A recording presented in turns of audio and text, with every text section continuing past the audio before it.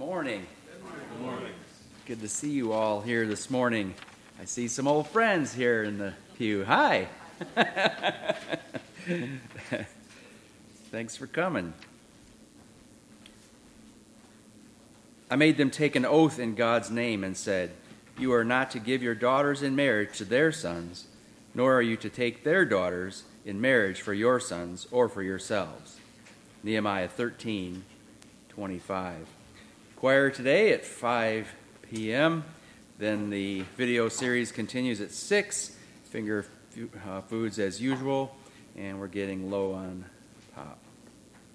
Sunday school class for grades 7th through 9th has begun. That's upstairs in the library, 9:30. Next Sunday is our communion service, and there'll be no dinner and no evening service. So come and be with us for the communion service next Sunday. Acts and Facts and Free Grace Broadcaster are here. I should say on the new table or something like that. I don't know how to describe it. What's the board name? Gather board. The gather board. Under the gather board. Prayer meeting Wednesday at 7. Andrea's number for the prayer chain. Thank you for your giving. Pizza night. That's Friday, November the 8th. Right here from 6 to 8:30. Bring your own snacks and soda, and then $3 a person for pizza. Sign up on the gather board. It's also trivia night. Also trivia night. What does that mean? Pizza kind of goes along with trivia.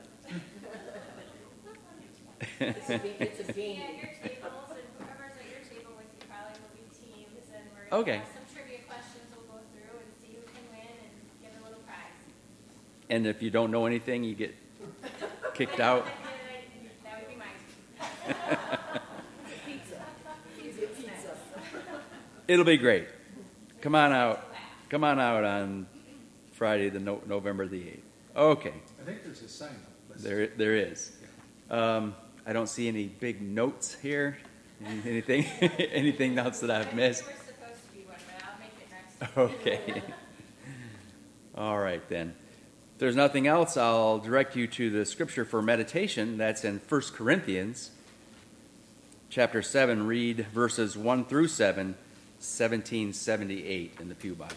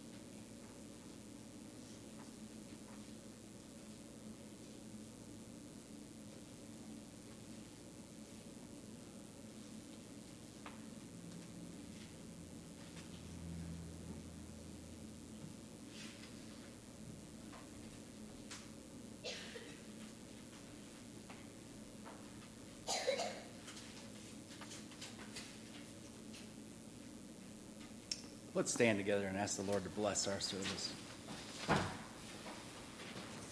Ed, can I ask you to pray this morning? Thanks. Father in heaven, we truly thank you for the privilege. It is a privilege to be here, not in secret. So many are today. I ask that you bless our service with your presence. We thank you. You said that you would. I ask your protection for those around the world who are gathering in your name. I ask for your healing power for those who could not make it because of sickness. Be with our missionaries and our service people. Be with our administration and those serving around the world. Father, we need you. We thank you that you provide all our needs. Thank you in Jesus' name. Amen. Remain standing. Take your red hymnal this morning, Lord Trinity, and turn to 715, 715 in the red.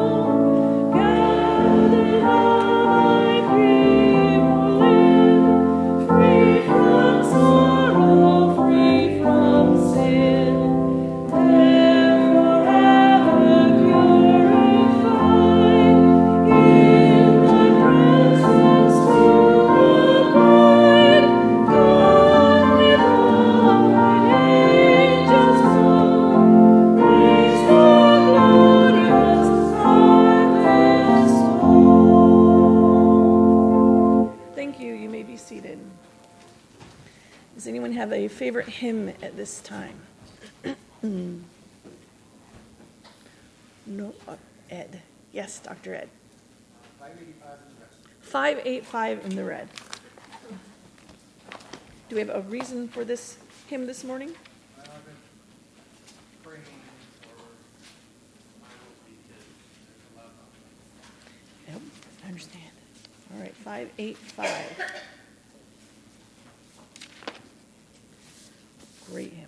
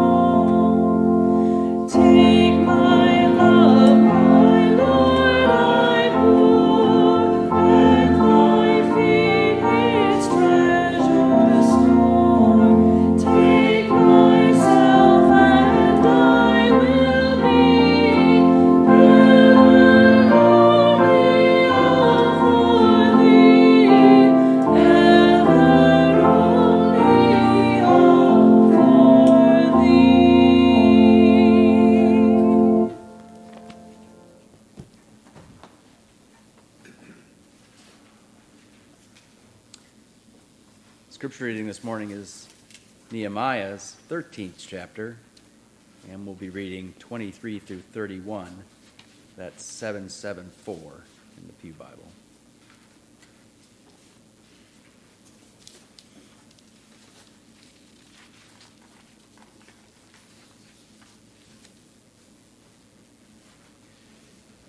I think I'm it today. So stand with me as I read.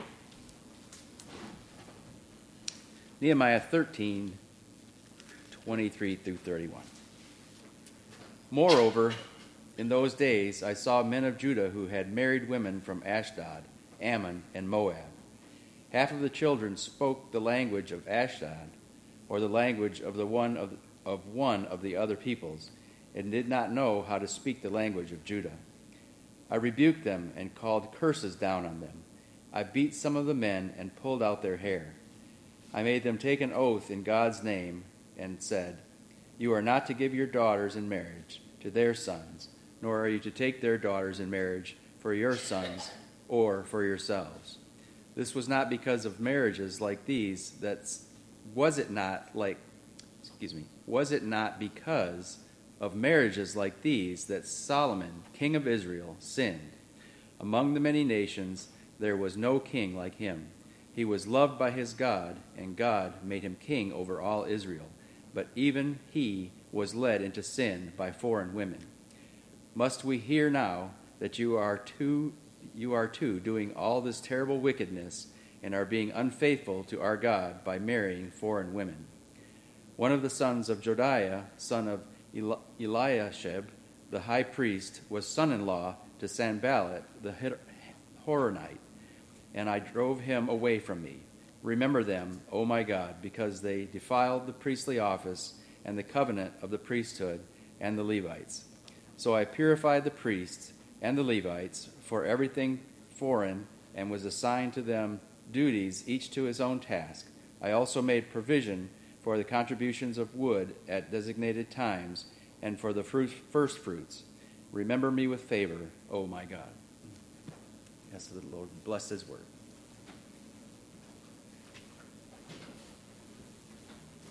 Take your red hymnal one more time and turn to number 719. 719 in the red.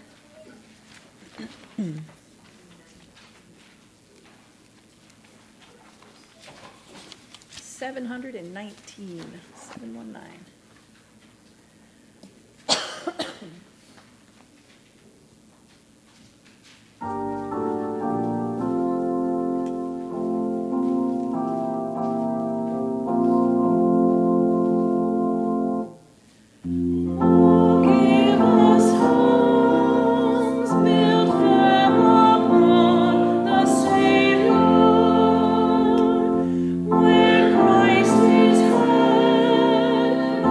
Counsel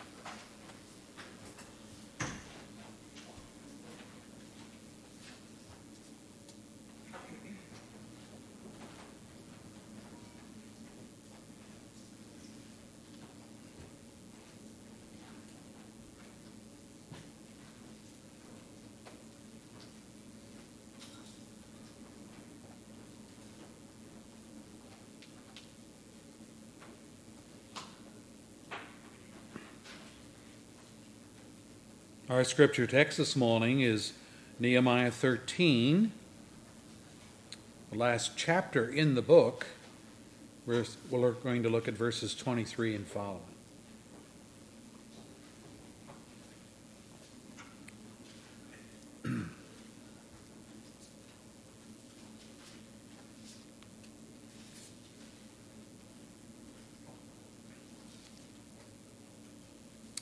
Last Lord's Day, we studied the Sabbath reforms which Nehemiah initiated. The problem was the world and the worship of God. Nehemiah witnessed a desecration of the Sabbath by his own Jewish brethren. They were carrying on business as usual, manufacturing, buying, selling, trading on the Sabbath day. Foreigners were coming into Jerusalem on that day, and they were doing the same thing, the Tyranians. Nehemiah warned the people of Judah and rebuked the nobles for this. He bolted the gates, he set guards, and he warned the die-hard merchants that if they camped by the walls again, he would lay hands on them, which was not going to be pleasant for them whatsoever. You say, well, who does he think he is? Well, he is the governor assigned to return to Jerusalem and set things in order by King Artaxerxes of the Persian Empire. Remember that this was a time of Israel's captivity, and the people were carried into captivity, and Nehemiah was returned as governor. We drew out a couple of lessons that Sabbath regulations was for Israel alone as a nation. It symbolized the rest that God gave his people when he brought them out of the bondage of Egypt to the promised land. None but Israel ever was charged with the sin of breaking the Sabbath. Secondly, no Sabbath regulations are found in the New Testament for the Christian community. That might be a surprise to some people. Our Sabbath rest as Christians is found only in Jesus Christ, who invites us to cease from our labor of self-righteousness and good works, and to enter into his rest through faith and repentance. You see, the shift has moved from a day to a person, the Lord Jesus Christ. Well, today we come to the closing verses of Nehemiah, which deal with marriage reforms. And as we come, let's ask for the Lord's enablement. Lord Jesus, we thank you for the book of Nehemiah and the things we've learned from this godly man and your Spirit working through him.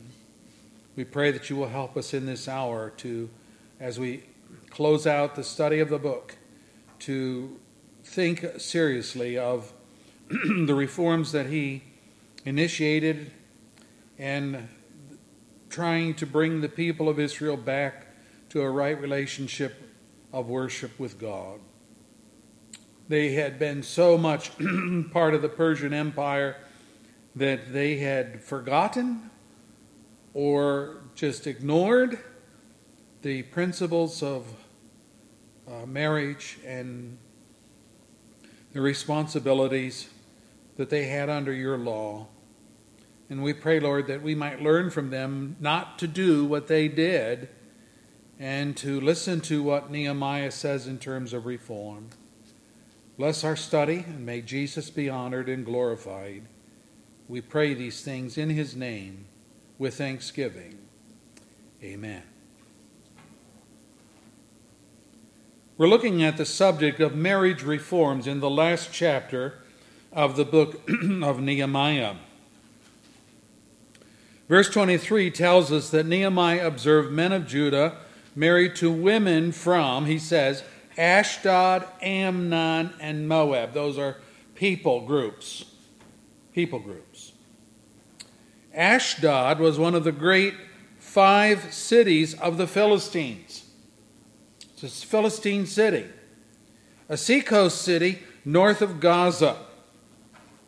The Ammonites, of which Tobiah was one, and the Moabites, as we saw in an earlier study, were the descendants of Lot and his ancestral union that he had had with his daughters. Not good, right? None of these nations were believers. All of them were enemies of Israel, the people of God. This is why it is very surprising to see that the men of Judah had intermarried with these people. Their intermarriage was a problem Ezra had dealt with 25 years earlier. You can read about that in Ezra chapter 9. So nothing new. But they're not progressing, they're regressing. They're going back to their old sinful lifestyles. Ezra's solution was to dissolve the marriages over a period of many months, giving ample time to relocate the wives, relocate the children back into their original root families. Nehemiah's method was a bit more drastic, as we shall see shortly. But something had to be done because Israel was being populated with really pagan people in these mixed marriages. For example, Nehemiah noticed that fully 1/2 of the children from these mixed marriages could only speak the language of their foreign parents, verse 24. So who's assimilating who? Who's winning who over here? They couldn't speak Hebrew at all. They were being fully acclimatized to the pagan cultures, and they were losing their own identities as Israel, the nation of God. The dissolving of such marriages by Ezra had worked. It had worked for the moment. But now, 25 years later, the people were back to their old ways. It says, Nehemiah rebuked these men and called down curses on them. He also beat some of them, I think probably the worst violators, and pulled out their hair. Verse 25. Talk about taking matters really in a drastic situation to get these guys to wise up. Can you imagine writing this down for all of us to read? But Nehemiah wasn't afraid of the courts of men, as we Christians sometimes are. He feared God. And by physically disciplining these men from Judah, he hoped to make a lasting impression on them of the seriousness of their behavior. Wise up, guys. Look what you're doing.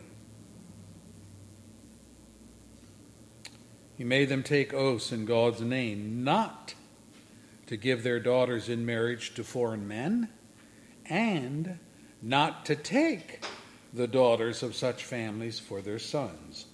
Verse 25. But did we not hear them make this promise back in chapter 10, verse 30? Well, yes, of course, if you look at that.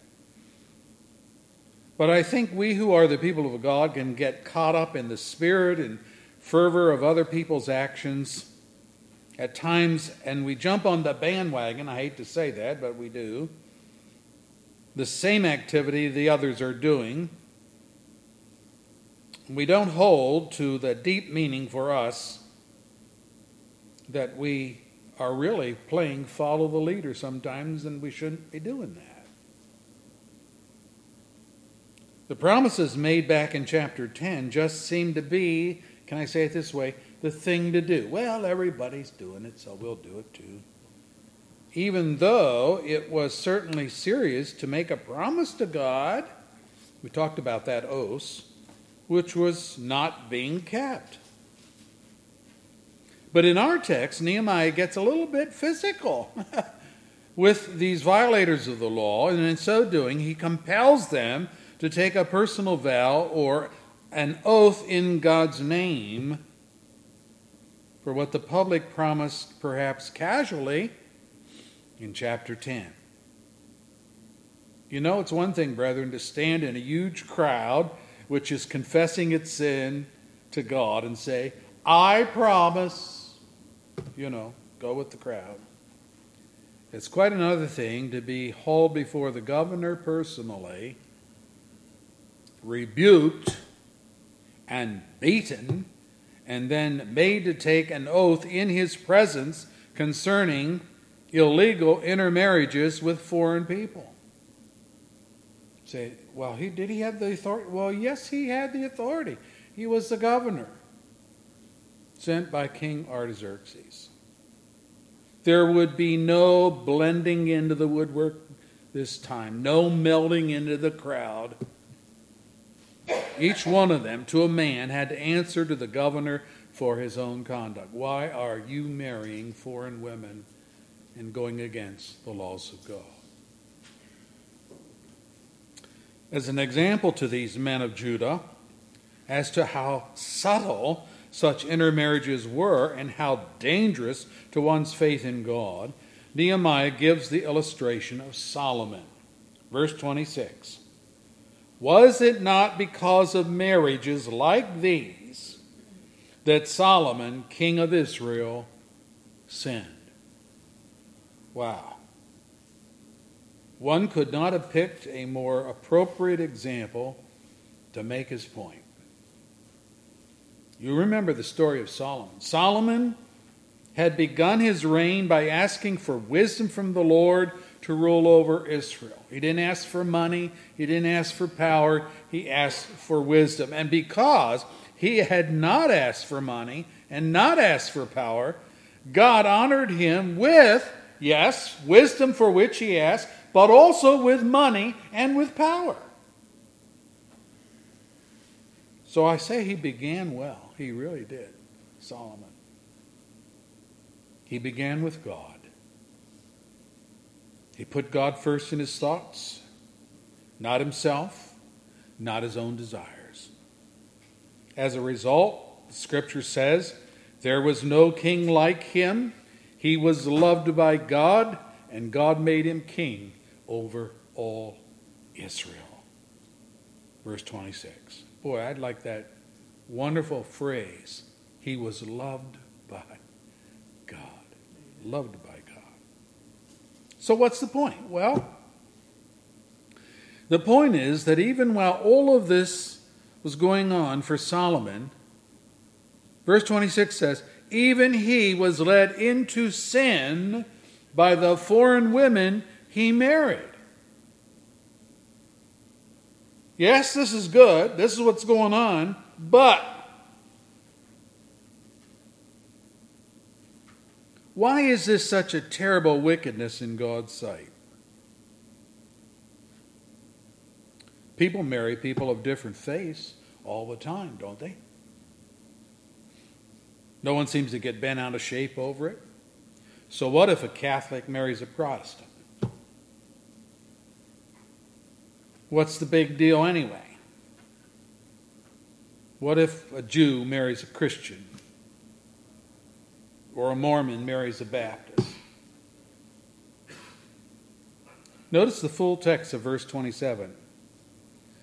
Must we hear now that you two are doing all this terrible wickedness and are being unfaithful to God by marrying foreign women? Unfaithful to God? How'd that get in there? What does marriage have to do with fidelity to God? We know we're supposed to be faithful to our spouse, and any infidelity on our part would be a wicked sin. But how can a marriage itself to an unbeliever be considered infidelity to God? Well, the reason we have questions in these areas is because we're not fully convinced of what Paul told the Corinthians concerning their way of life when he wrote, "You're not your own. You were bought with a price. Therefore, honor God with your body." 1 Corinthians 6, verse 19 and 20.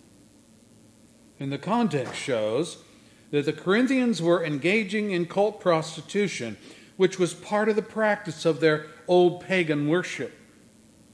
They were involving themselves sexually, not only with people to whom they were not married, but also with people who were pagan in their outlook and life. And Paul makes it clear that they had not reckoned that their bodies were members of Christ himself. that in these sexual liaisons with pagan women, they were taking the members of Christ and uniting them with a prostitute. 1 Corinthians 6, verse 15. Very strong language. I didn't say it. God said it. It's in His Word. Amen.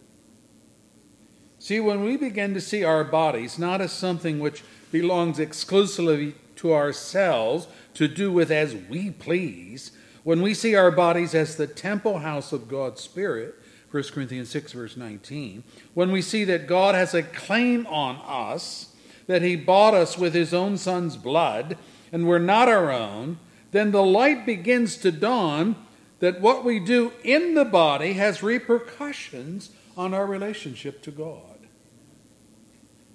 And if we abuse our bodies or prostitute them in immoral lifestyles, we do what Nehemiah calls a terrible wickedness, verse 27. And we commit sin, verse 26.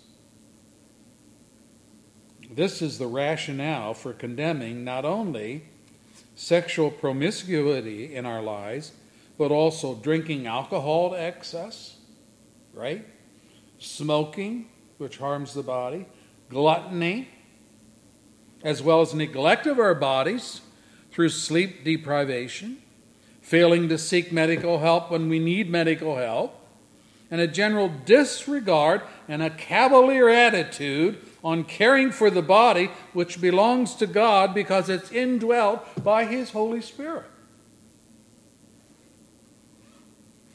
We have to think about this. Our bodies are indwelled by the Holy Spirit.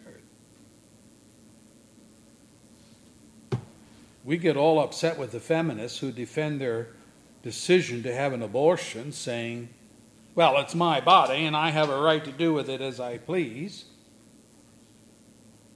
And then we turn around and use the same rationale for justifying such things as wicked sin in some other area.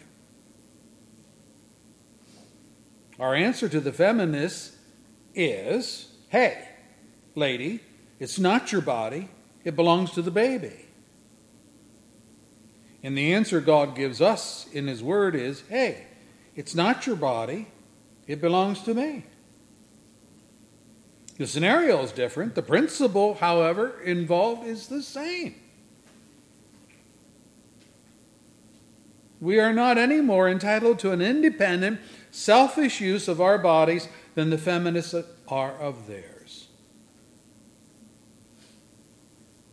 Our bodies belong to God. And this is why Nehemiah was so enraged at the sin of these men of Judah in marrying foreign wives. But saying that, I would also say it's only part of the answer. And if I might venture an opinion, not even the most important part of the answer. Infidelity to God was the accusation Nehemiah brought against these men, not only because their bodies belonged to God, but as people of faith, they had first been wed to God in heart and in spirit. And so to many outside the faith, they profess to marry one who was avowedly an idol worshiper was to break covenant with God Himself and to become an adulterer in heart and soul. That's the crux of Nehemiah's complaint against these men.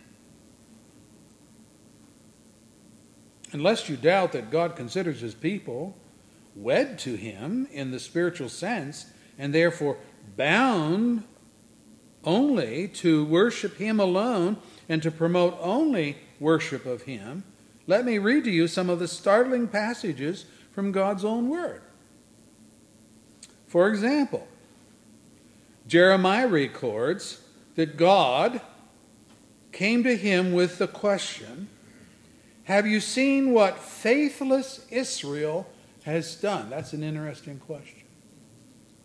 Jeremiah, have you seen what faithless Israel has done? And he goes on to explain. She has gone up on every high hill and has committed adultery there.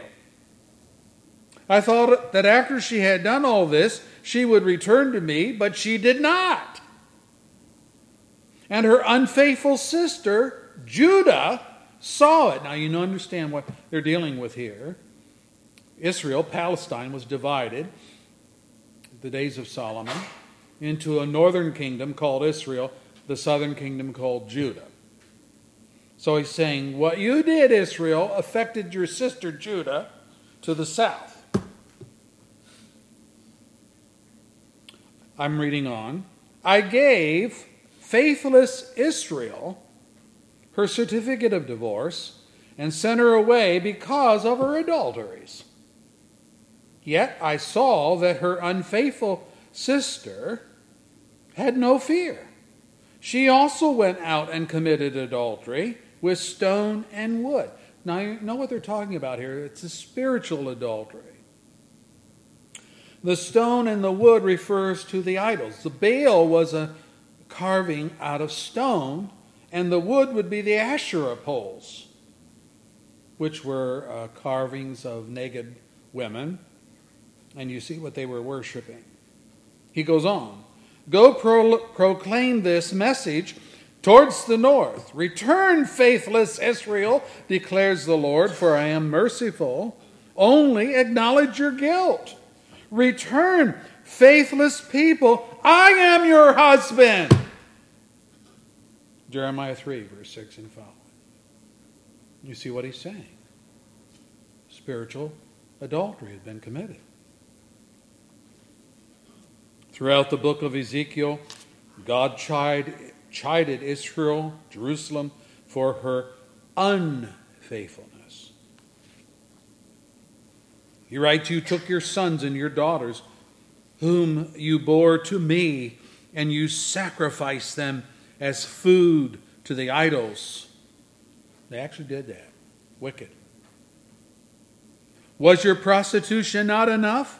You built a mound for yourself and made a lofty shrine in every public square, offering your body with increasing promiscuity to anyone who passed by. And then he lists them. Egyptians, Philistines, Assyrians, Babylonians. The idol gods of all these pagan nations. He goes on, you adulterous wife, you prefer strangers to your own husband. This is what the sovereign Lord says, I will deal with you as you deserve, because you have despised my oath by breaking the covenant. Ezekiel 16, verse 20 and following. Now you understand this is dealing with spiritual adultery. The idea of forsaking God for another lover, the other lover being an idol of stone, wood, whatever. Did you know that there is a whole book in the Bible written to this theme of Israel as the unfaithful wife of God? It is the book of Hosea. Hosea was ordered by God, now listen to this, he was ordered by God to marry an adulterous woman, knowing full well that she would not be faithful to him. How'd you like God to tell you to do something like that? But Hosea, his prophet, was charged to do that. Why? Why would God order his prophet to marry a woman that God knew was not going to be faithful to Hosea? Stretches our minds, doesn't it? He answers, because the land is guilty of the vilest adultery in departing from the Lord. Hosea 1 verse 2.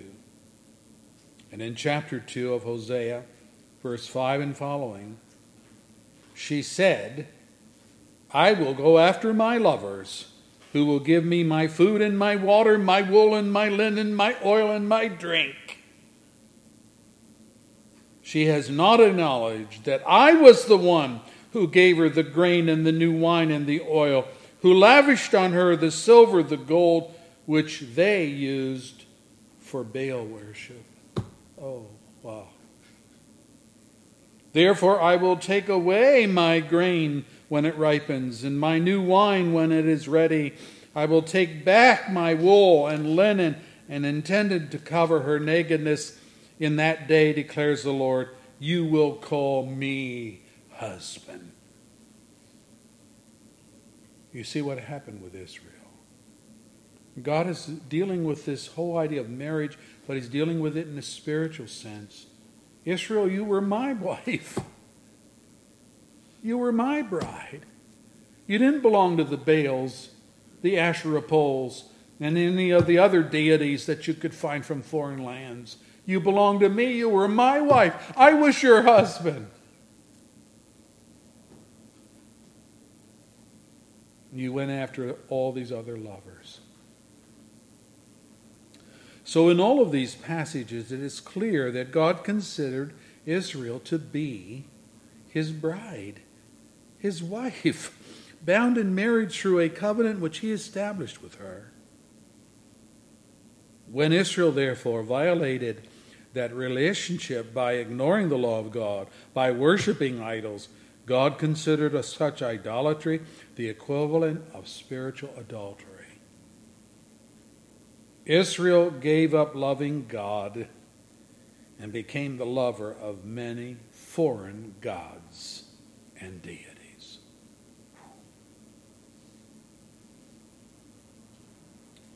In the Corinthian passage that we read earlier, now that would be New Testament, right? Paul told these believers that to take their physical bodies and unite them with a prostitute made them one with her in body. For it is said that two shall become one flesh, which he quotes from Genesis 2, verse 24.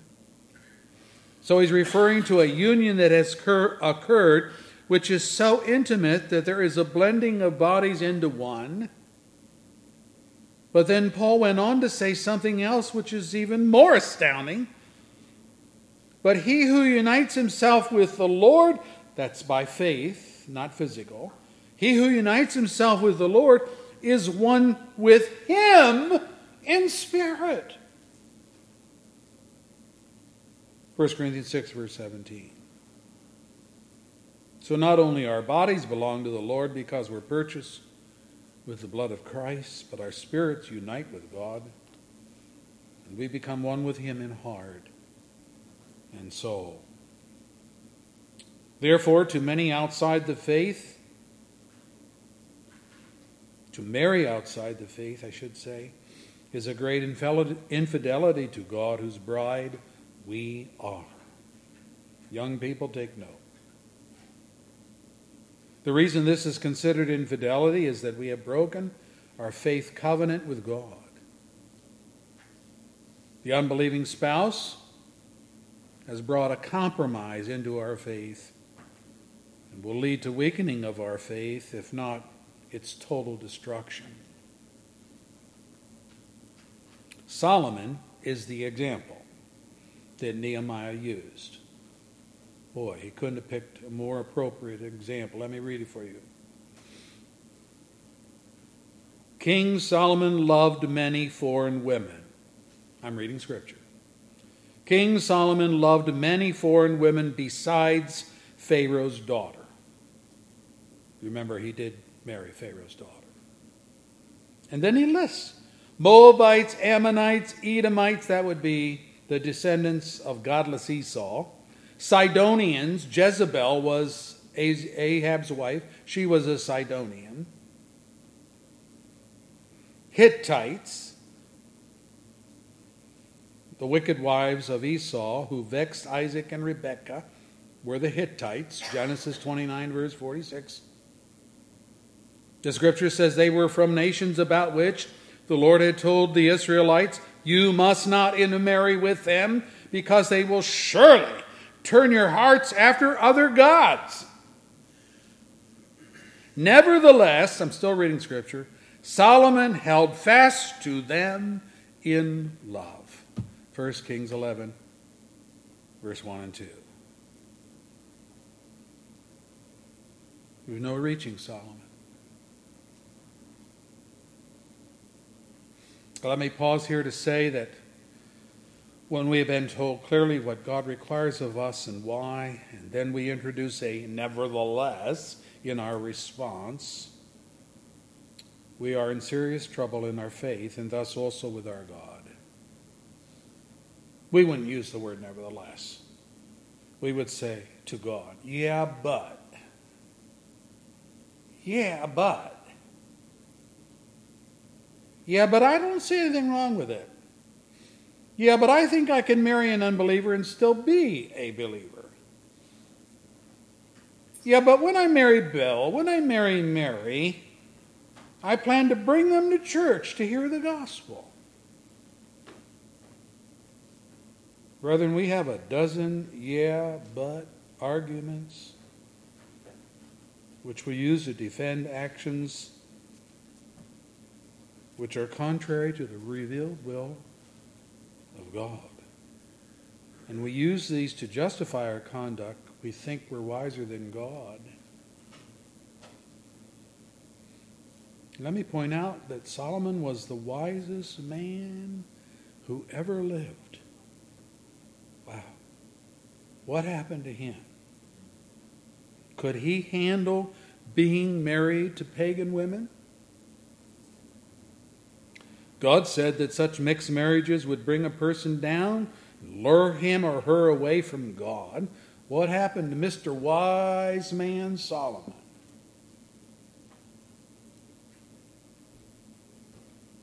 Don't have to guess. The Scripture tells us. His wives led him astray. His wives turned his heart after other gods, and his heart was not fully devoted to the Lord his God. He followed Ashtoreth, the goddess of the Sidonians, I'm reading Scripture, Molech, the detestable god of the Ammonites. On a hill east of Jerusalem, Solomon built a high place for Chemosh, the detestable god of Moab. He did the same for all his foreign wives, who burned incense and offered sacrifices to their gods. 1 Kings 11, verse 3 and following. Oh, and by the way, in some of these pagan worships, there was the sacrifice of their own children, which was required.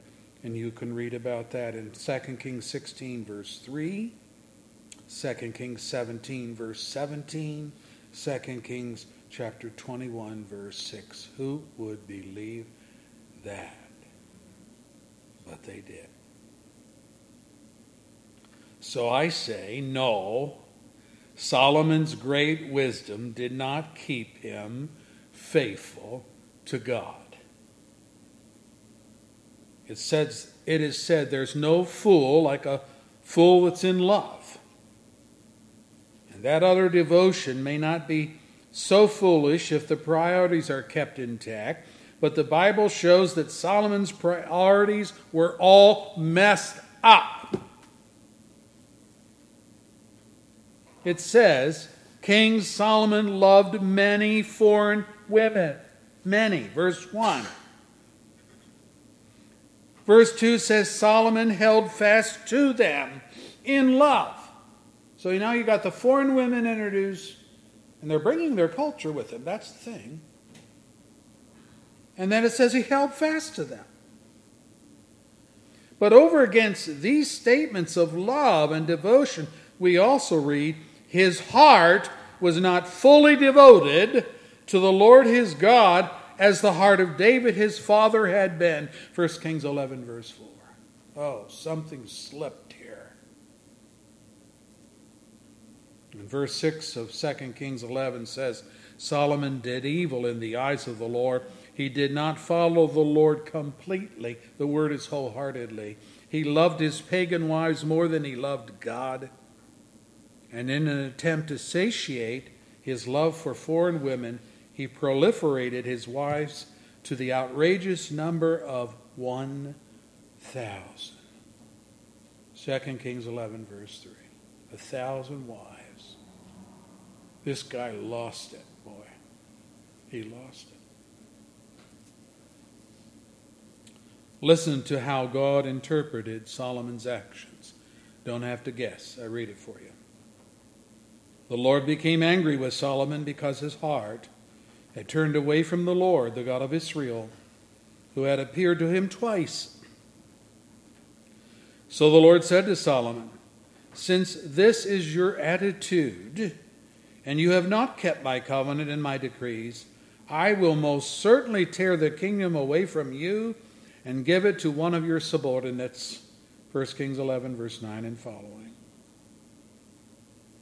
So in a very real sense, the fragmentation of the kingdom into two sectors in Palestine, the northern kingdom, the southern kingdom, the rise of evil kings, especially in the northern kingdom, which led the people astray and eventually seduced Israel as a nation to abandon God and to eventually suffer the consequences of invasion by the Babylonians and captivity. These were all the result of Solomon's decision to break covenant with God by introducing all this idolatry.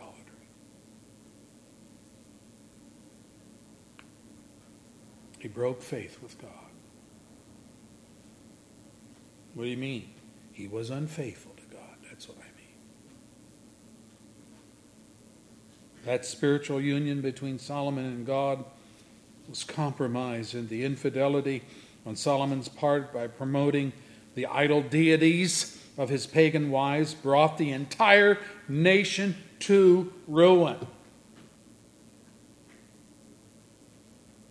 And this is why Nehemiah is so outraged at this new generation of Israelites who seem to have forgotten their history and were in the process of repeating the same infidelity to God that Solomon had experienced. One of them, a grandson of Eliashib, the high priest, had even married a daughter of Sanballat, the enemy of God. Verse 28. And Nehemiah saw this as such a defilement to the priestly office, verse 29, that he depossessed the man of his office, verse 28, purified the priests and the Levites all over again, threw the guy out of the temple. You remember that account? Now there are some powerful lessons here for us. This is all Old Testament history, but it reaches with its tentacles into the New Testament.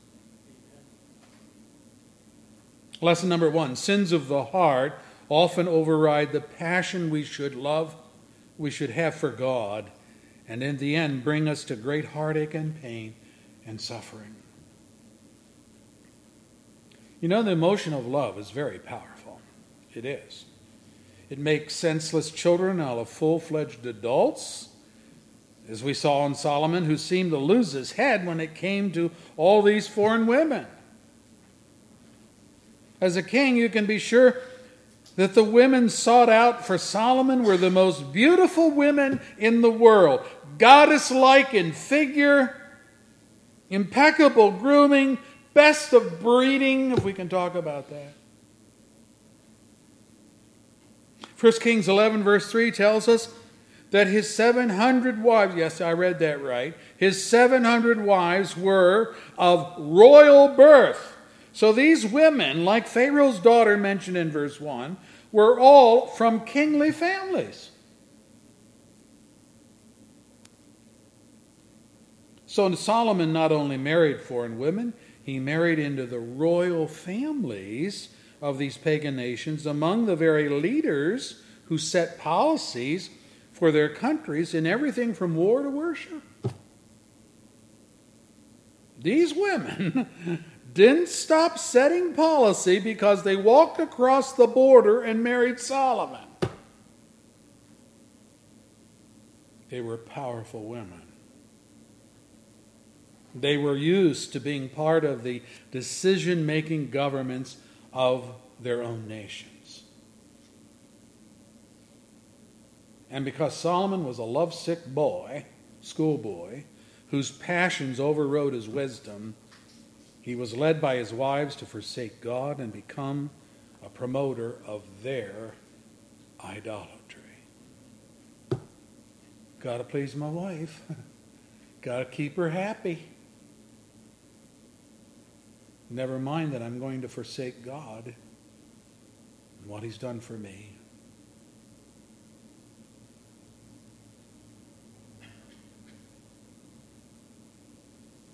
And so God came to Solomon, and God used an interesting expression in addressing him. Here it is, 1 Kings 11, verse 11.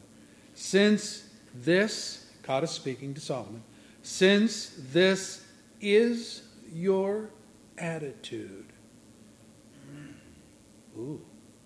and you have not kept my covenant. No, this is your attitude. So even as God came to Solomon, there had been no change in his attitude. Being confronted with his sin personally by God himself, in vision, in dream, had no effect on changing his mind. This is how foolish and how stubborn human passion can be. We can tell God to take a hike and expect no consequences. Or if we do expect consequences, we see them as something trivial in comparison to us having the one we love with us. I got to tell you, in ministry, I have counseled many people on their intent to go ahead with a relationship with an unbeliever. And after all the scriptures are looked at and they are fully apprised of God's word on the matter, they sit across from my desk and they say, I don't care. I love her and I'm going to marry her. I love him and I'm going to marry him. This was Solomon. Could be you too. Of course, we want passion in our marriages. Of course, we want to feel love, to be in love, as the world talks about. But can we not have this in a Christian spouse? Can we not believe that God will direct our paths to that special someone, like Abraham's servant was directed to Rebekah, who became the wife of Isaac? Wow. Must we abandon God to find human love? Can't we love a woman? Can't we love a man who loves God too?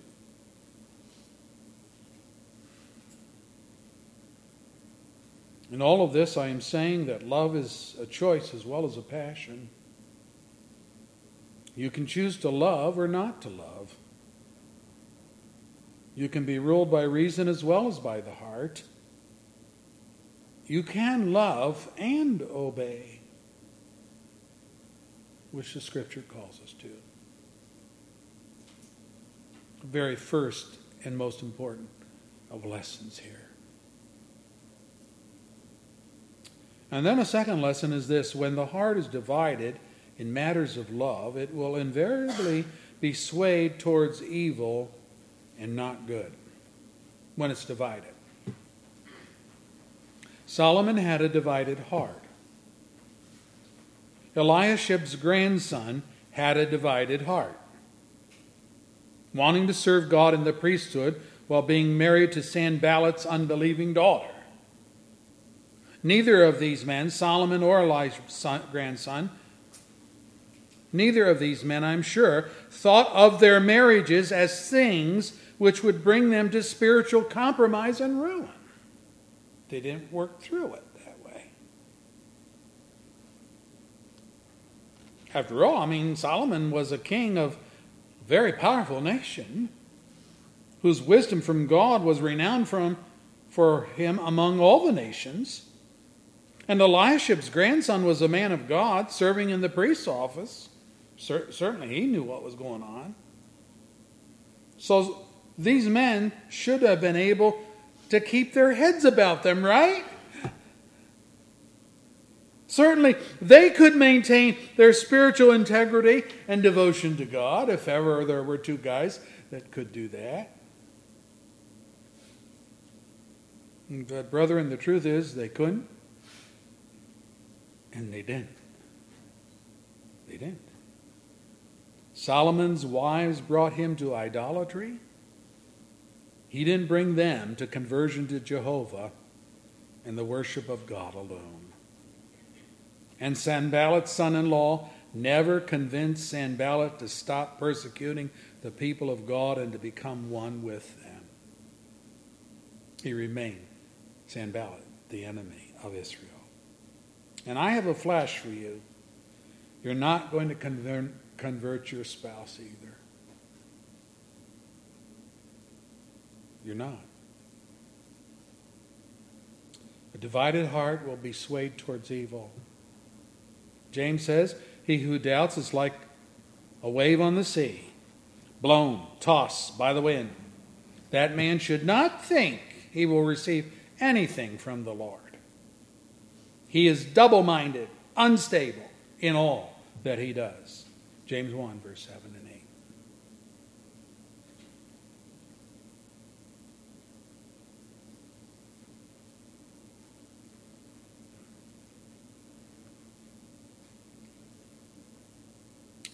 I love my wife more than any woman on earth. I don't know what I would have done without her.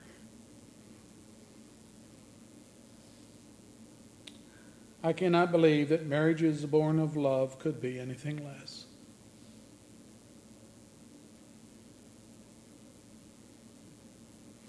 Everyone in love thinks that their spouse is the best in the world, and rightly so. This is why it's so important that my wife love the God that I love and the Savior that I love. Why? Because for the Christian, I may not love my wife above God. She may not love me above God.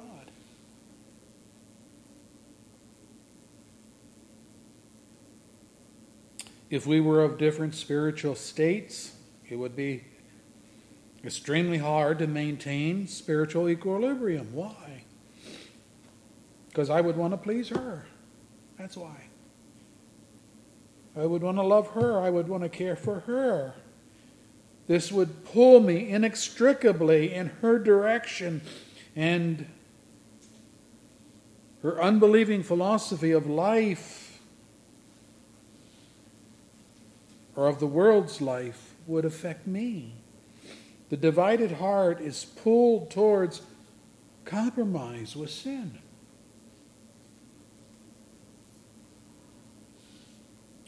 Whether in time sequence or out of sequence, before your marriage to your spouse, if you're a believer, you are wed to Christ as a Christian. Fidelity to Him precedes all human ties. For Christ is not only your Savior, but He is your Lord. And infidelity to Him is idolatry.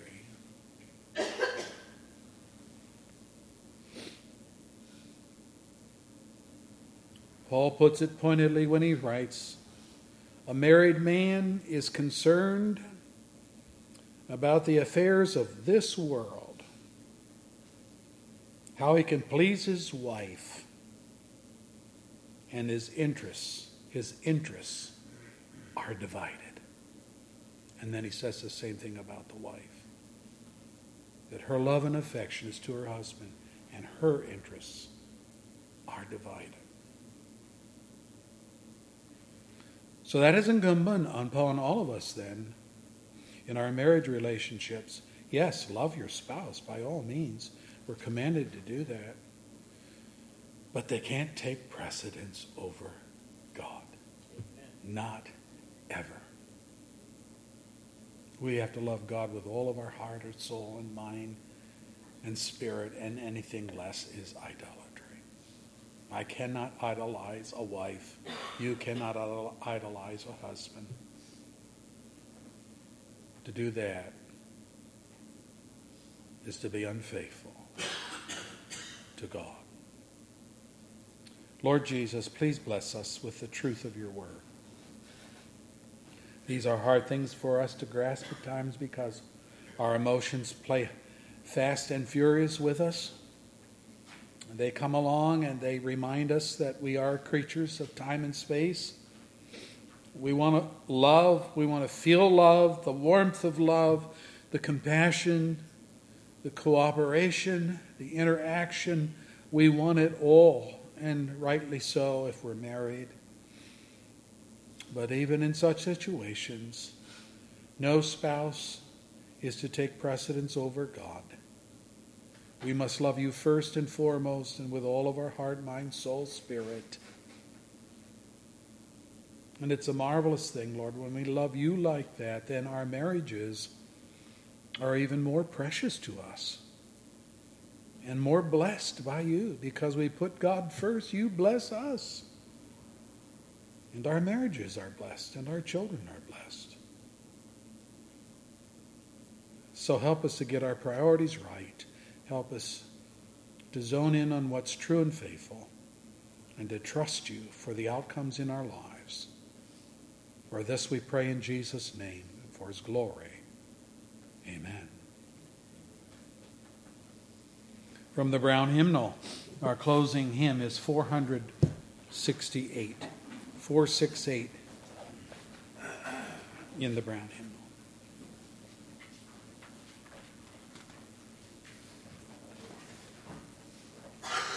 Wonderful hymn. The King of Love, my shepherd is. It's talking about Christ. Let's stand together as we sing.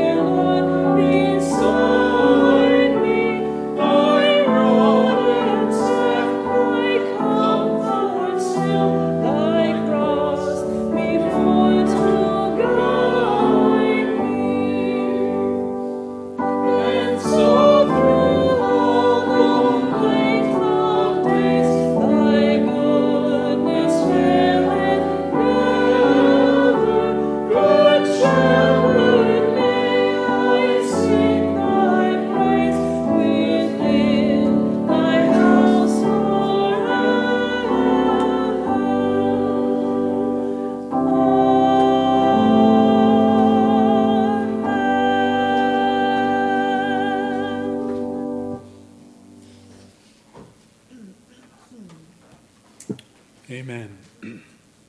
Remind you of our study tonight on the life of Samson, who also had a problem with women, you'll remember.